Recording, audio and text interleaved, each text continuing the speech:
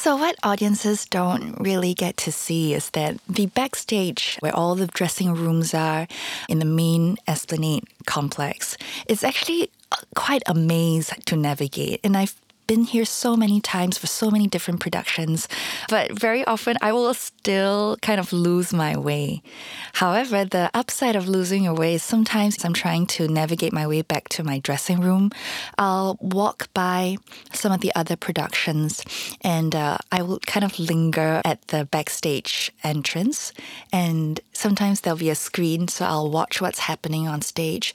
Or I might bump into other friends who are also working on other productions. So that it's really that sense of serendipity that makes me feel like, I'm part of a family, I'm part of a community.